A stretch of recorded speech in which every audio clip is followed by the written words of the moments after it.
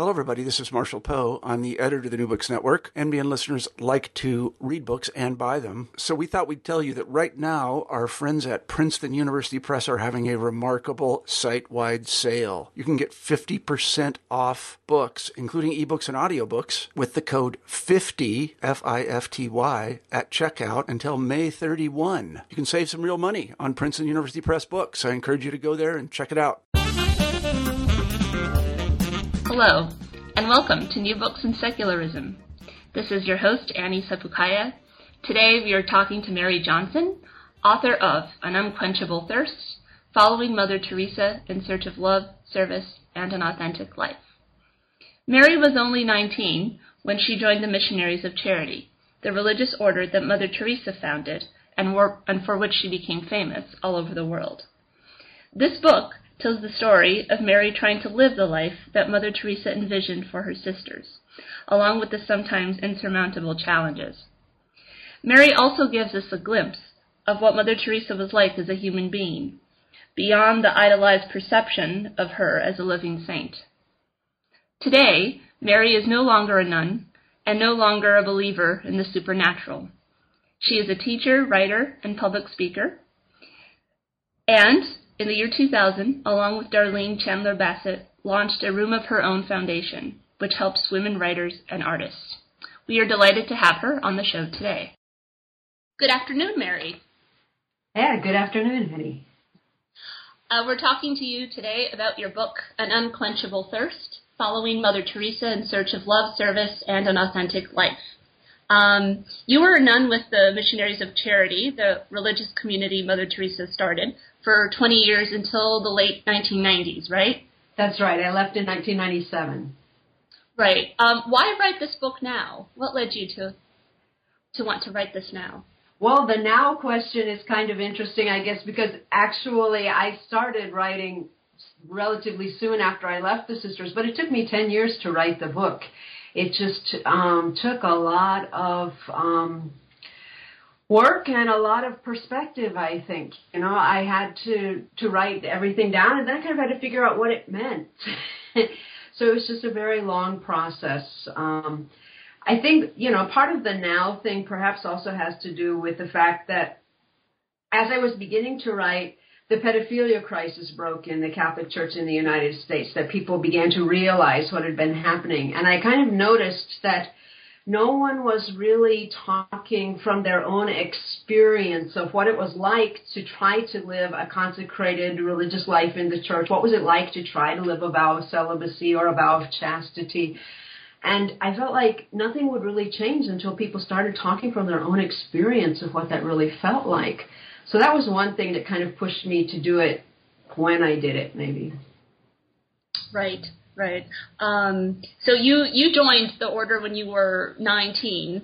So that's an interesting story as well. Why did you feel compelled to become a nun? Well, I was a senior in high school trying to figure out what to do with my life. I really wasn't headed, anybody thought, including me, in the direction of becoming a nun. I was editor of the school newspaper. I was on the debate team. I was a typical kind of high school nerd type. And I think I was probably headed off to some sort of career in communications. But one day I saw the cover of Time magazine, and there was this nun's face, and I don't know, the thing just drew me in, and I went and I read that in the school library. I skipped my French class, and just cover to cover about this woman in Calcutta who was taking care of the poor, you know, taking the dying off the street, caring for orphaned babies. And I felt something move inside me, like God was asking me to do this too. And, I spent 1 year at the University of Texas while I was waiting for the sisters to get back in touch with me. I sent all these letters off, Mother Teresa, Calcutta, India. I couldn't find the right address. And eventually the sisters got in touch with me, and I decided to join. Right. And you joined in the States, right? They had a chapter in the U.S.? At that time, the first house of the Missionaries of Charity in the United States was in the South Bronx, and that was the only house they had when I joined in 77.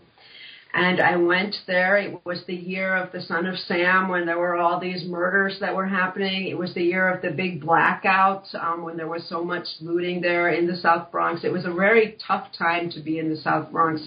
And for that reason also, I think for me, very exciting also. But yeah, I joined in 1977. How did your parents react? They weren't thrilled. They're very religious people, and so they had nothing, theoretically against me becoming a sister. But my mother especially felt like I was too young to be making such a decision, and I think, in retrospect, she was probably right. But I was the kind of teenager who knew what she was going to do. I had that kind of certainty that I think only teenagers have, where you really can't tell them anything. Right. You're going to do what they want. Yeah. So when you first joined the community, what were your biggest surprises? Oh, big surprises. Yeah. Some of the rules were a lot more restrictive than I had expected. Of course I knew that, sisters have a vow of chastity, that they give up marriage. I didn't realize that for the missionaries of charity, they would carry that to all sorts of extremes where we wouldn't really be allowed to have friends. We could write our parents only once a month, and any other contact outside the community was completely cut off immediately. We could visit our family once every 10 years for 2 weeks. Those things were surprises to me. That we wouldn't be allowed, to speak one-on-one with a sister, just like to get to know each other as friends. That was completely discouraged. That was a surprise. Then there were other things like we took baths with water just from a bucket. We get one bucket of water and we pour it over our heads with these little tins. And nobody had told me that, and I got in trouble in the beginning because I was taking showers and didn't realize I wasn't supposed to. But it's because the missionaries of charity really took vows of poverty, chastity, and obedience and service to the poor very seriously. And so I think, they're kind of like the Marine Corps of the Catholic Church, very hardcore, maybe even like Navy SEALs, carrying everything to the extreme. Right, yeah. And it kind of sounds like something that I found interesting is that there was, of course, the shock that you had joined a religious community where before you weren't in one, but also kind of a cultural shock because of the fact that Mother Teresa had lived in India for so long. Yeah, the congregation started in India in 1948, and so they'd been in India for about 30 years and had a few foundations at that time outside of India, but the culture was very, very, very much Indian. And, that was interesting in many respects. I really enjoyed, living with people from a different culture, seeing what that was like. Eventually, I spent my first 6 months in the Bronx, but then I went to Rome, and then I lived with sisters from all over the world, and that was just very exciting for me. But it's always a challenge to live with people from another culture, and especially when you're not allowed to question anything, which was one of the things that Mother Teresa had about obedience. This is the way it is, and no questions asked. And when you're encountering a lot of different things, and you can't quite sort out, what's cultural, what's really religious in this, it was a bit confusing sometimes. Yeah. But was it something that you kind of just accepted at the time, or is it something that grew more and more difficult to accept that kind of blind obedience as you got older? Oh, the blind obedience factor was tough in the beginning because I was that headstrong teenager, and teenagers kind of don't like to be told anything anyway. But because there was this emphasis on it, and I had this desire really to be a good sister, and this was something very much driving me, and I wanted to do what I was supposed to be doing, and I felt like God was asking me to do it, and God can ask all sorts of unreasonable things. It doesn't have to make sense because God is God, and so, I tried to swallow the obedience thing as much as I could, but it did get, harder and harder in many different ways because I felt like I couldn't make the sort of creative contributions to the community I wanted to because They just wanted you to obey orders and do things as the kind of they had always been done. And so it got frustrating for me when I had new ideas about ways to serve the poor or ways to help the sisters, and really couldn't put any of those into action, or not many of them anyway. Yeah. Could you tell us about a writing assignment that you had when you were an aspirant and they asked you why you wanted to be a missionary of charity, and what that kind of revealed about the order's emphasis on being a sinner? Yeah. So we were given this little essay to write, why do you want to become a missionary of charity? And I wrote something about wanting to give my life to God, and that this was a life of love, and that had drawn me. And I was kind of proud of my little essay. But then when the whole group gathered, and our aspirant mistress, who was in charge of us and teaching us, said that, one of the sisters had written really well. And, of course, that wasn't me. It was the sister who had written about how she was such a sinner and she was going to spend her life making reparation and doing penance. And that was the sort of attitude that was praised, that we were here really, the motto of the aspirancy, that first phase of becoming a sister, was he must increase and I must decrease. These were the words of John the Baptist in the Gospels. But the whole idea that we were nothing, basically, that God would be everything. Mother Teresa used to express it as, she used to call herself a pencil in God's hand. And she said, all I have to be is that little pencil, and God can write with me whatever he wants. Or she'd call herself a wire, and that her job was to be empty and just to be a conduit for the current that was God. And so it was always like, if we did anything wrong, it was us. And that was the sinfulness that was doing it. And if we happened to do anything good, that was God acting in us. That's kind of the attitude always.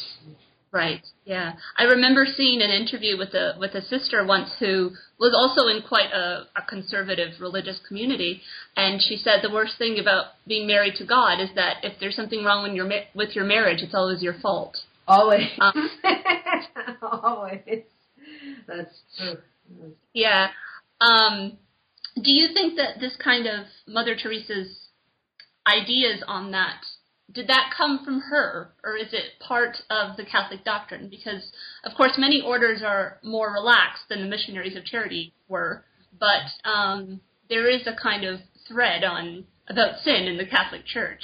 Yeah, and, the Catholic Church is broad enough that it encompasses all sorts of different theologies, but Mother Teresa very definitely had a very strong emphasis on sin, penance, making reparation. Parts of our lives were, a daily part of our life involved corporal penance, which many sisters' communities have completely given up. But, we had these little rope whips with which we used to beat ourselves every day. They were called the discipline. We had spiked chains that we wore around our arms and around our waist during times of prayer. This was a way that Mother Teresa taught us to unite ourselves to Jesus on the cross. And the idea was that Jesus' suffering was what redeemed the world, and that if we suffered and united that suffering with Jesus' suffering, we would be saving the world as well. We could become, closer to God. And that was a big part of her particular theology, and something I think she inherited. She was born in 1910. She came from that sort of pre-Vatican II religious experience, and it was something very strong for her. And I think it was also very much connected with her own experience of feeling God far away. That's something that she wrote about to her spiritual directors that became public about 10 years after her death. When her letters to her spiritual directors were published, these feelings that she had of being far away from God. And what a priest told her was that the sign that she shouldn't be distressed that she felt far away from God, that she felt all these spiritual sufferings, that she doubted God's existence. The priest told her that it was a sign she had come so close to God because she was sharing in Jesus' suffering on the cross. She had come so close to Jesus that his suffering had become hers. And the way Mother Teresa used to express it sometimes was she used to say suffering is the kiss of Jesus.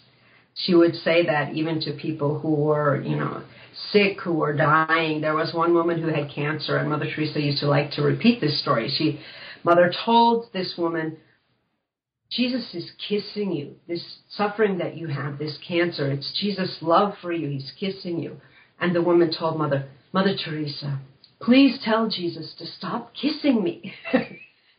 And Mother would laugh, but I'm not sure she ever understood exactly what was going on in that conversation.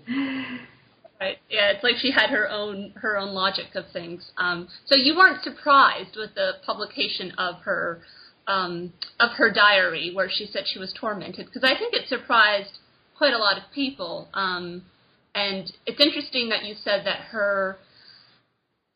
she ended up looking at it as, well, it's evidence that she was so religious and so close to God that suffering was a good thing. That's the way that she kind of ended up interpreting it, right? Yeah, and that wasn't a conclusion that Mother Teresa reached by herself. Her letters to her spiritual directors indicate that for a period of about 7 years, she was completely baffled by why she felt this way. That she had felt God so close at one point, and then he seemed to disappear, and she had all these doubts, and she talks about that her soul is in torture and torment and agony. Those are the kinds of words that she uses. And it was a priest who came and told her that this was the sign that she'd come close to God. And afterwards, that's the kind of spirituality that followed through.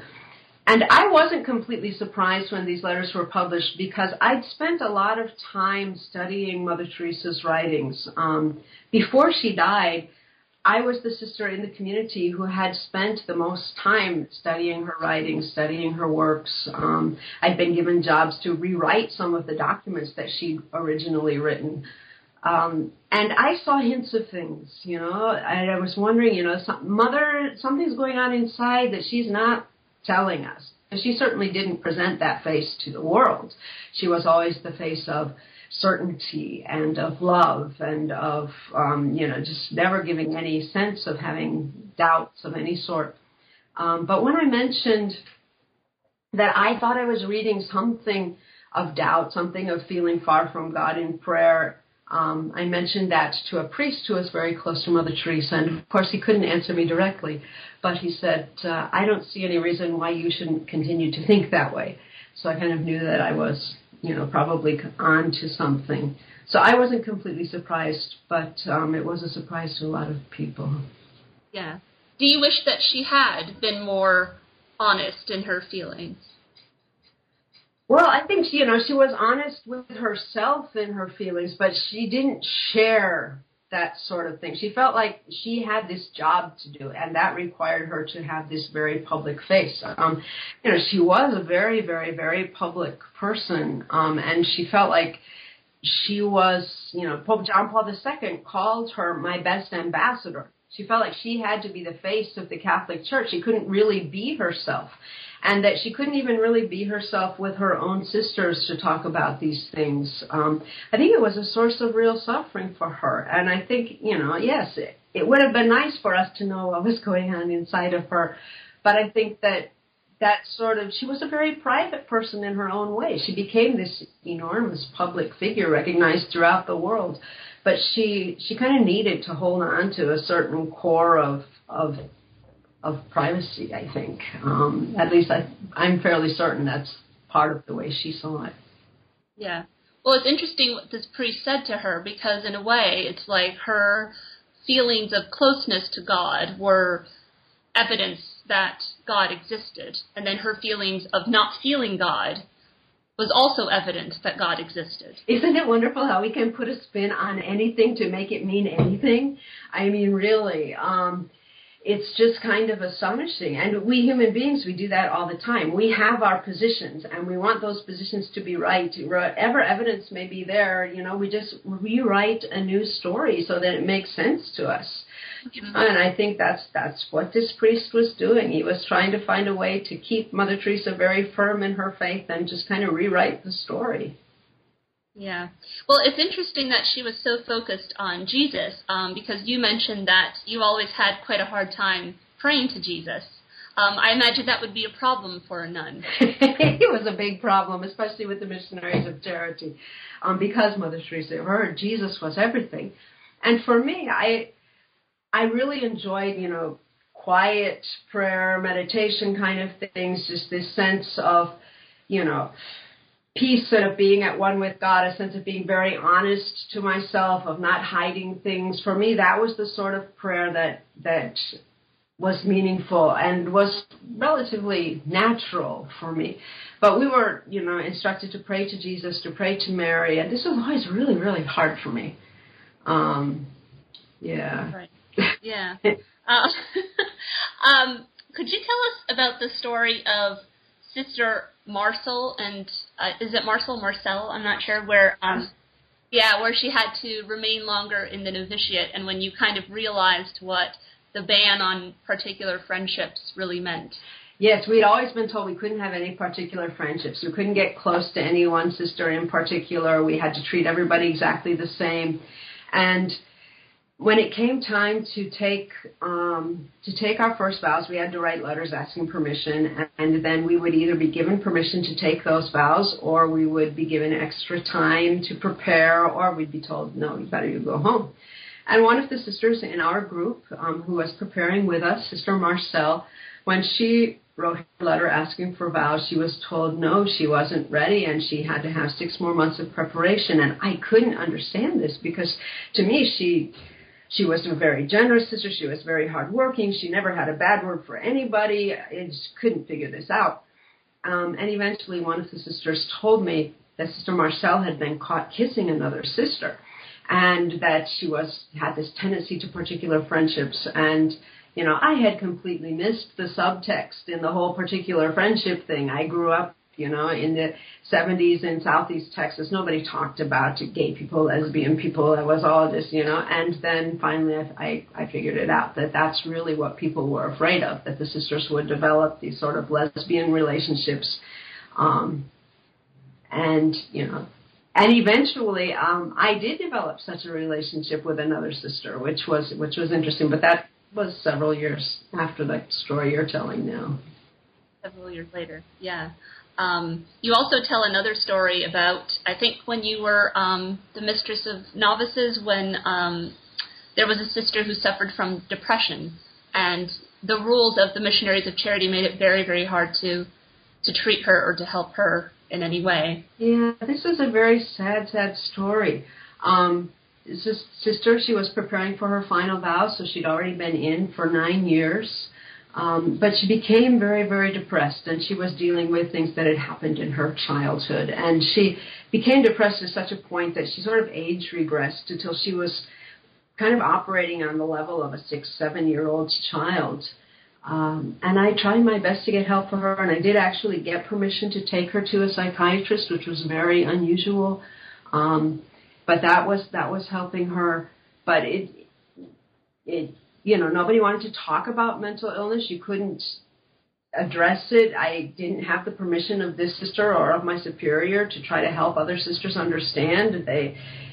The whole thing was very, very, very difficult. And eventually Mother Teresa decided that she would have to go home. And this sister very much wanted to stay. And it was a very sad thing because, I think that we could have helped her. In fact, this sister got in touch with me recently. She's now a sister in another community, and she left the Missionaries of Charity, found another group to enter, and she's still very sad about the fact that she had to leave. Yeah. Are you ever sad that you had to leave, or are you glad you did?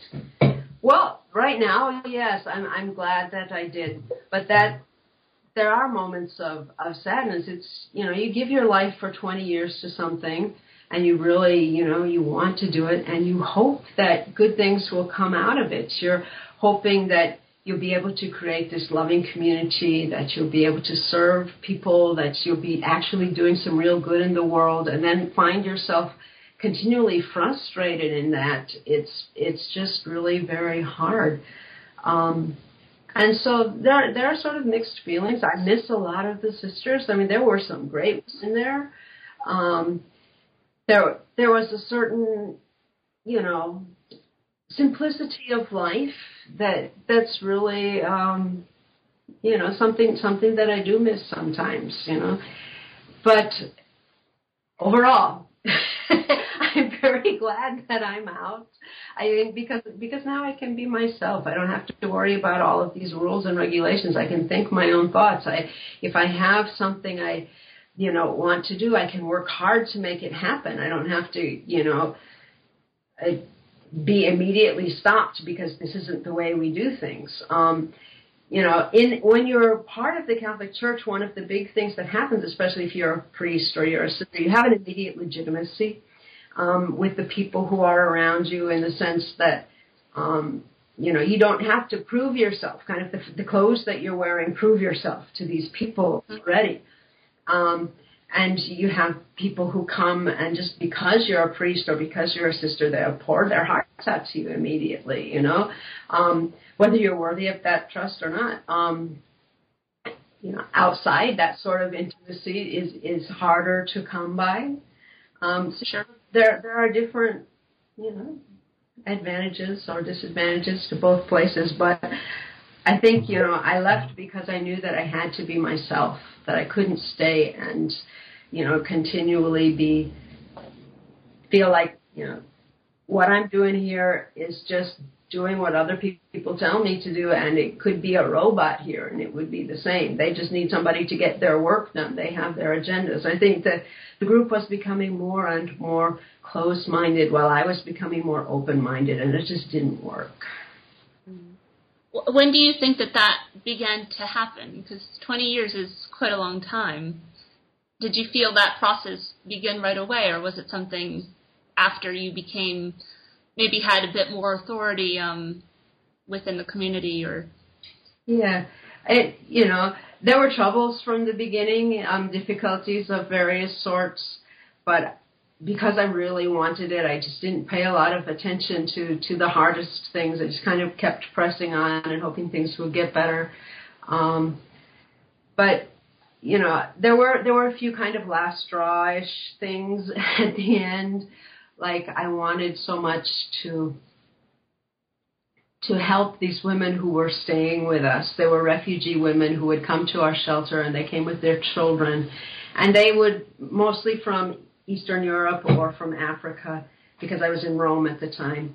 And we had the rule where we could keep them for 3 months, and sometimes we could have an extension on that. And during that time, they were supposed to be finding other places, and so many times they actually couldn't find other places, and they really hadn't found work. And it was very, very hard to have to turn these women away and know that they would be back out on the streets again with their children.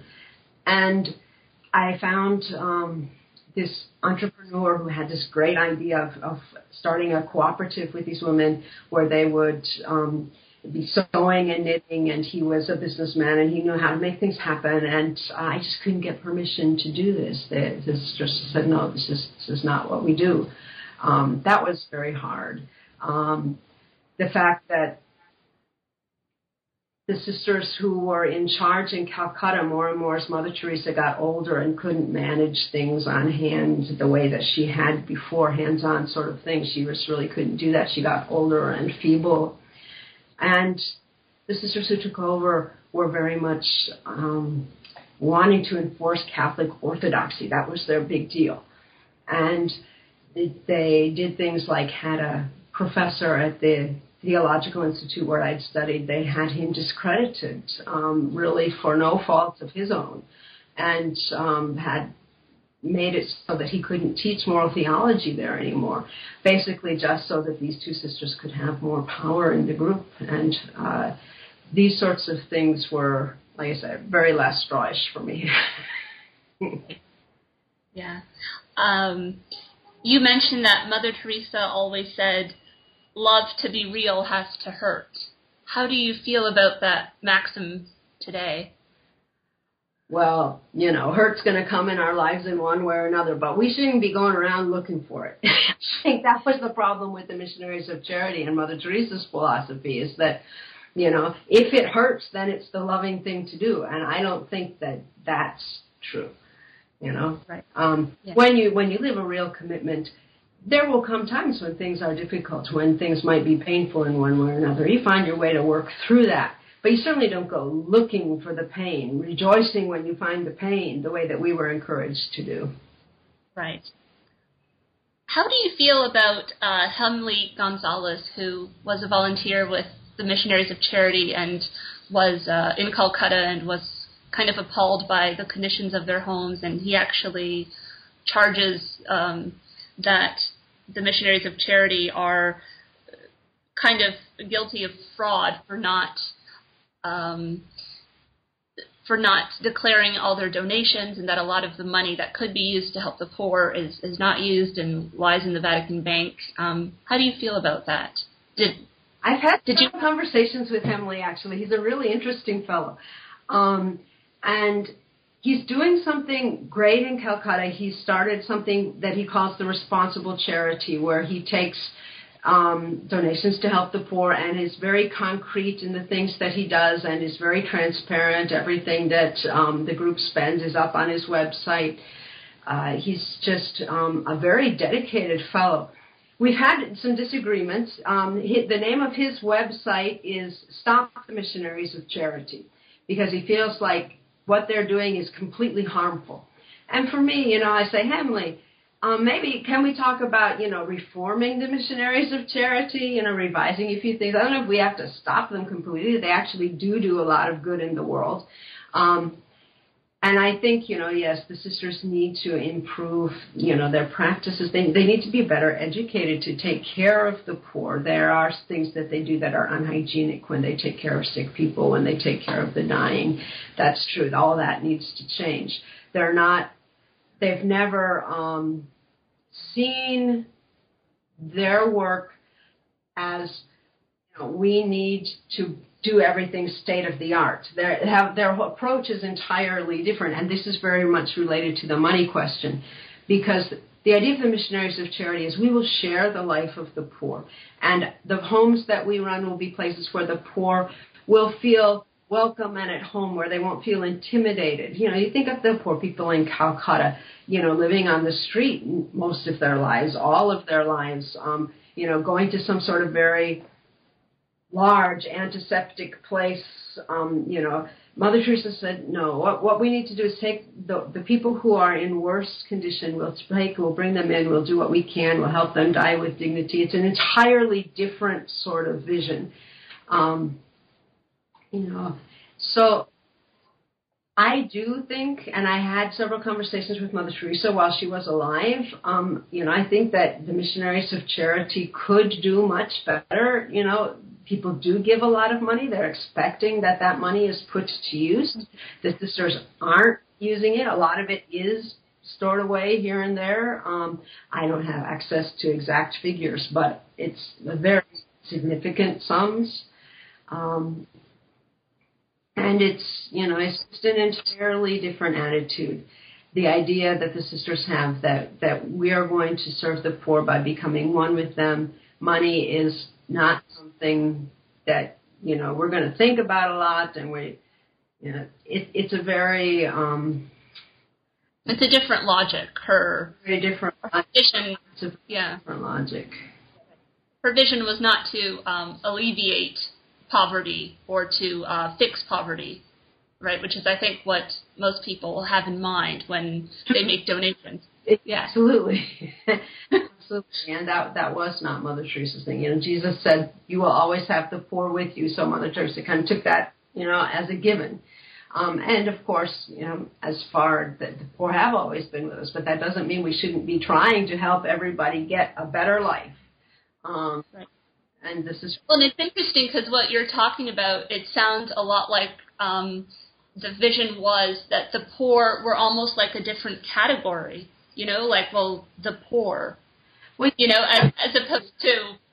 Yeah. What happens is that Mother Teresa took very seriously those words of Jesus in the 25th chapter of Matthew's Gospel, when Jesus said, I was hungry and you gave me to eat. I was thirsty, you gave me to drink. And so for Mother Teresa, the poor person is actually Jesus in front of her. And this was also something that bothered me a lot because, you have this person in front of you, you're relating to that person because that person is Jesus. And one day Jesus will reward you for whatever you do to the hungry, to the thirsty, to the least of your brothers. And that person, that human being in front of you, becomes a means to your end, the end of you getting a better place in heaven kind of thing. And that person in front of you can disappear. And I saw that happen sometimes. And in one sense, it's very understandable, because if you're feeding 5,000 people a day, it's very hard to get to know each one individually. I mean, that's just not going to happen. And so if you see Jesus is in front of you, that's one way of helping you to keep, loving with these people, to have an attitude of respect for them, an attitude of reverence even. But it means that you miss that person who's right there in front of you. Right. Yeah. Well, and you said that she said several times that that the sisters should hurry up and die so they could go to heaven. That was really kind of absurd. Yes, I heard her say that once. Mother Teresa had been in Rome for a synod of bishops. She'd been invited by the Pope. She was one of the few women present. And, of course, that was Pope John Paul II at the time, and he was beatifying and canonizing so many people. And Mother Teresa, one day, we were all having tea, and she looked at us and she said, "Well, sisters, I think we should all hurry up and die, because this Holy Father is canonizing everybody." And it's kind of like, Mother, no. But it kind of gives you a sort of window into her mind. Yeah. Yeah. So much for pro-life. Yes. What about your thoughts on Christopher Hitchens, who I think, as we all know, was not a fan of Mother Teresa, was actually quite against. Yeah, Christopher Hitchens was one of the first people to publicly criticize Mother Teresa. He published a small book called Mother Teresa, the Missionary Position, and it was quite a diatribe. And Hitchens actually had most of his facts correct in that book. Most of the accusations he makes are factually correct. But I think he didn't really understand Mother Teresa's motivations. I mean, Hitchens wouldn't have understood all of these theological subtleties. He called Mother Teresa a fraud, saying that, she's, so well known, and she's just famous for the sake of being famous, and she's, this was not true. Mother Teresa took fame as part of what came with the fact that she served the poor, and these things happened, but she definitely did not go looking for publicity. And Hitchens felt like she was a fraud and a hypocrite, and that she accepted all this money but really didn't use it, and all these other sorts of things. But what I really admire, one of the many things actually that I admire about Christopher Hitchens, is that when Hitchens read those letters that we talked about earlier that Mother Teresa wrote to her spiritual directors, Hitchens changed his mind. And he wrote publicly, he said, I have called Mother Teresa a fraud and a hypocrite. She's not. She really did, believe all these things. She was not, out seeking for the fame. It's very clear now that when I read these letters where she's writing about her inner life, that what actually happened is that she was basically duped by the Catholic Church in many ways. But she was genuine, at the end, after he read, those letters, he came to that sort of conclusion, which I think was a much more accurate conclusion. And I really admire him for publicly changing his mind about her when he's presented with evidence. And this is one thing that I really admire about, secular people, about atheists, about agnostics. When presented with evidence, they will change their mind. It's like we talked about before, religious people, what they do is they'll rewrite another story. They'll make the facts fit their story in some way. Changing their mind, changing their position is not something that they're going to do easily. You mentioned at the very end of your book that you no longer believe in a supernatural explanation for life.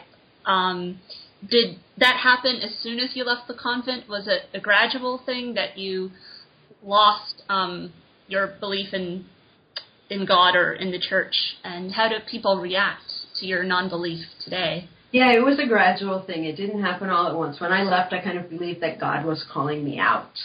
And I worked for the church for a while after I left. But, the more distance I got, the more nothing made sense to me. And I could see these stories behind the stories and how convoluted things were. And it just didn't feel honest anymore. And it probably took about 4 or 5 years, and reading things like Sam Harris's The End of Faith and doing things like that, talking with people, that I finally, did realize, okay, so I have to put all this behind me. This is just really not corresponding with reality. I think for me it was that, I didn't want it to make another story to make the facts fit the story somehow. I just wanted to live in the world without a big filter, without, having to see God everywhere, having to interpret things as God's will, and having to, make sense of things that didn't make sense. It's just so much more honest to me just to live life and admit that we don't know the things that we don't know. And I found that much more freeing. It's very threatening to a lot of people. Mm-hmm. There are people who really very, very much feel threatened just by the simple fact that I no longer believe. And I think that part of that is, it has to be that my doubts, my questions, my convictions now are threatening something in them that's a little shaky, I think. Otherwise, they wouldn't have that kind of reaction where they feel threatened and they come out and lash out and say all sorts of horrendous things. But, I just kind of try to be patient with these people, try to let them, lead them perhaps gradually to see where the holes in their logic might be. Mary, thank you so much for being with us today and talking to us about your great book. If people want to read it, where should they go? It's on Amazon, right? It's on Amazon. It's on Barnes & Noble. It's kind of everywhere. It's called An Unquenchable Thirst. You can also go to my website, which is maryjohnson.co. No M at the end, just .co. And I have a conversation there, an ongoing conversation about all sorts of different topics. I try to keep it a very interactive website. But I'm really happy if people want to read my story. I'm sure they will. Thank you so much. Thank you, Annie. You have been listening to an interview with Mary Johnson, author of An Unquenchable Thirst, Following Mother Teresa in Search of Love, Service, and an Authentic Life. This is Annie Sepukaya. Thanks for listening. Come back next time.